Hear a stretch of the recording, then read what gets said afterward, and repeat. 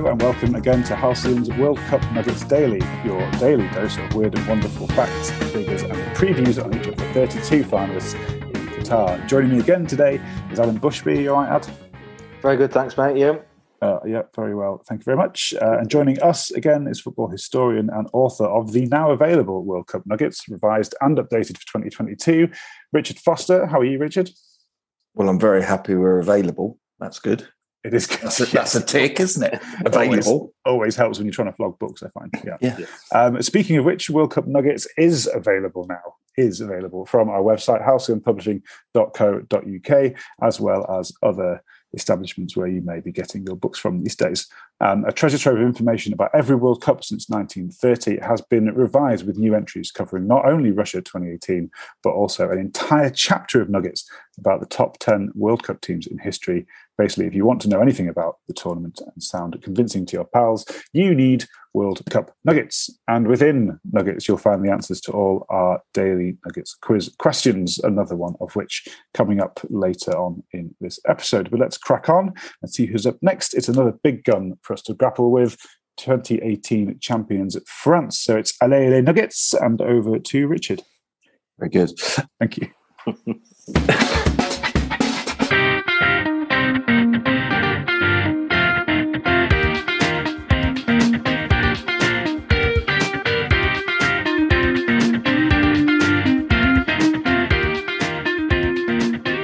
Lucien Laurent is someone who you may not have heard of before, but he actually scored the first ever World Cup goal back in 1930 when France beat Mexico 4-1. And France have got a pretty good connection with the World Cup, considering Jules Rimet and all the people behind the first World Cup were basically French. They didn't win it for a while. And in fact, as defending champions, in 2002, having won their home tournament in 98, France failed to score in their group matches. So they lost 1-0 to Senegal, 2-0 to Denmark, and then they drew 0 with Uruguay. So they actually became the only World Cup winners to not score in the following tournament. And when we're talking about champions competing in the next World Cup, there is quite an interesting stat here that of the last 5 champions, 4 of them have failed to get out of the group in the following tournament. So France didn't do it in 2002 because they couldn't score a goal. Italy, 2010, didn't do anything. Spain, 2014, were really awful. You know, they got hammered by the Netherlands. And then Germany, who I know we're going to come on to in a bit, 2018, didn't get out of their group. So is there a bit of a theme here? Are France going to fail to get out of their group? Big question mark, isn't it? It is. I mean, looking at the group. Yes. Okay. And in fairness, are they starting against the Australians? They are. Yeah. They've already established they're going to get a penalty and win 1-0. We have got that. We've nailed that. Well, that was going to be my point. I mean, they're going to be absolutely buggered then because they're then going to go on to try and scrape something against the Danes, which will be a very tricky game. And I don't imagine Tunisia will be pushovers either. So their first game actually could be quite an important one. It could. And, you know, good old Australia, as you say, they could get a penalty. They could score. They could put them under pressure. I think the really interesting thing is, when you ever look at the French team, and let's face it, they have had moments where they've all fallen out with each other in quite a big way. You look at Mbappe and all that stuff that's going on at PSG, and you're thinking, is this unsettling? He's still a very young man. It must be quite tricky.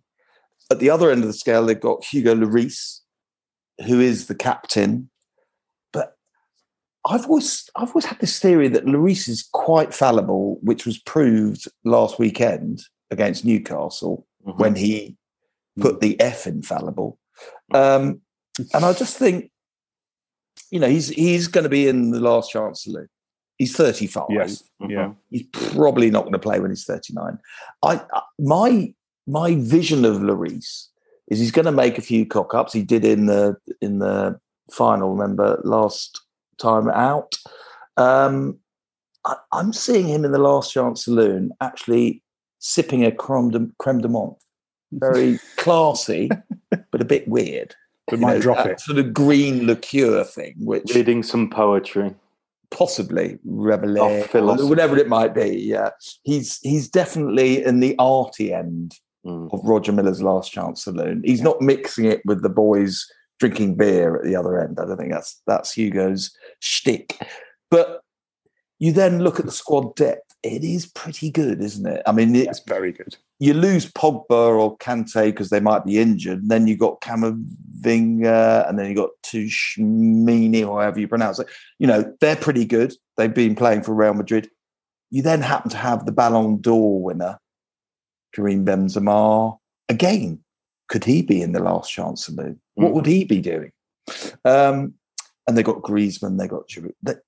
It's a pretty good team. You know, let's face it. But could we have a massive French fallout? Could they all sort of suddenly say, "Oh, I don't like you. You're the what's it?" And you know, they're very good at sulking. Very good at sulking. So I think they're either going to absolutely bomb out, or they're going to do incredibly well and probably win it. Become the third team to ever defend the trophy. Italy did it 34-38. Brazil did it 58-62. Could France do it? Yes, they could, but also they could absolutely fall on their asses. I think that's the always interesting thing about France, is that you never quite know which is going to. Because I think they're now missing Varane potentially as well. I think he looked pretty I don't think it was upset as bad as they say first he might be laid all right out. now. Possibly, I don't know. But I think, I mean, obviously he's a quality player, but they've got quite a few central defenders who are quite good, haven't they? That's true. Yeah. I mean, so the bookies bear this out a little bit. Well, the bookies bear out the fact that that France will do well, putting them as they have at second favourites at 6 behind Brazil. And a world ranking of 4th, so that would put them. Does that make them the second highest European? And Belgium, would that be right? Belgium are second, I think. Second, I think. So it'd be Brazil, Belgium, Argentina, France. Would that be right? Yeah, I think so. So, you know, I don't think anyone's going to emulate Jules Fontaine, who scored 13 goals in 1958, and he wasn't even a first choice. He only got in as the other guy got injured. 13 goals in a tournament's not bad. And also, just to point out, I know this is a running theme, they are another one of the 1930 teams in this Qatar tournament. So this is the 4th of the 8 teams that appear in Qatar that were in the original 1930 tournament. You know? Oh, and I'm also remembering something about Deschamps. Is he? I can't remember. Is it one of? It's one of 2 or 3 that have won the World Cup as a player and a manager as well. One of 3. One of 3. So Mario Zagallo, there we go, did it because he won the World Cup as a player in 58 and 62. Then he led Brazil to the triumph in 1970. Interestingly, he only took over 2 months before, but that's another story. And then, of course, we have the other Franz Beckenbauer, who clearly won it as a player and then took the trophy. I mean, there'd have to be a German in there, wouldn't there, to be a player and a manager. So, they've got an incredibly good chance of doing it. But I think there is still an issue with mentality. There's an issue, you know, if it doesn't start correctly against Australia, it could all, you know, collapse in a heap. But, you know, we love watching them play, don't we? I mean, they're a great team to watch when they're in full flow. They are fantastic. Yeah, absolutely. Well, lots of nuggets there. Nuggets everywhere. Thank you, chaps.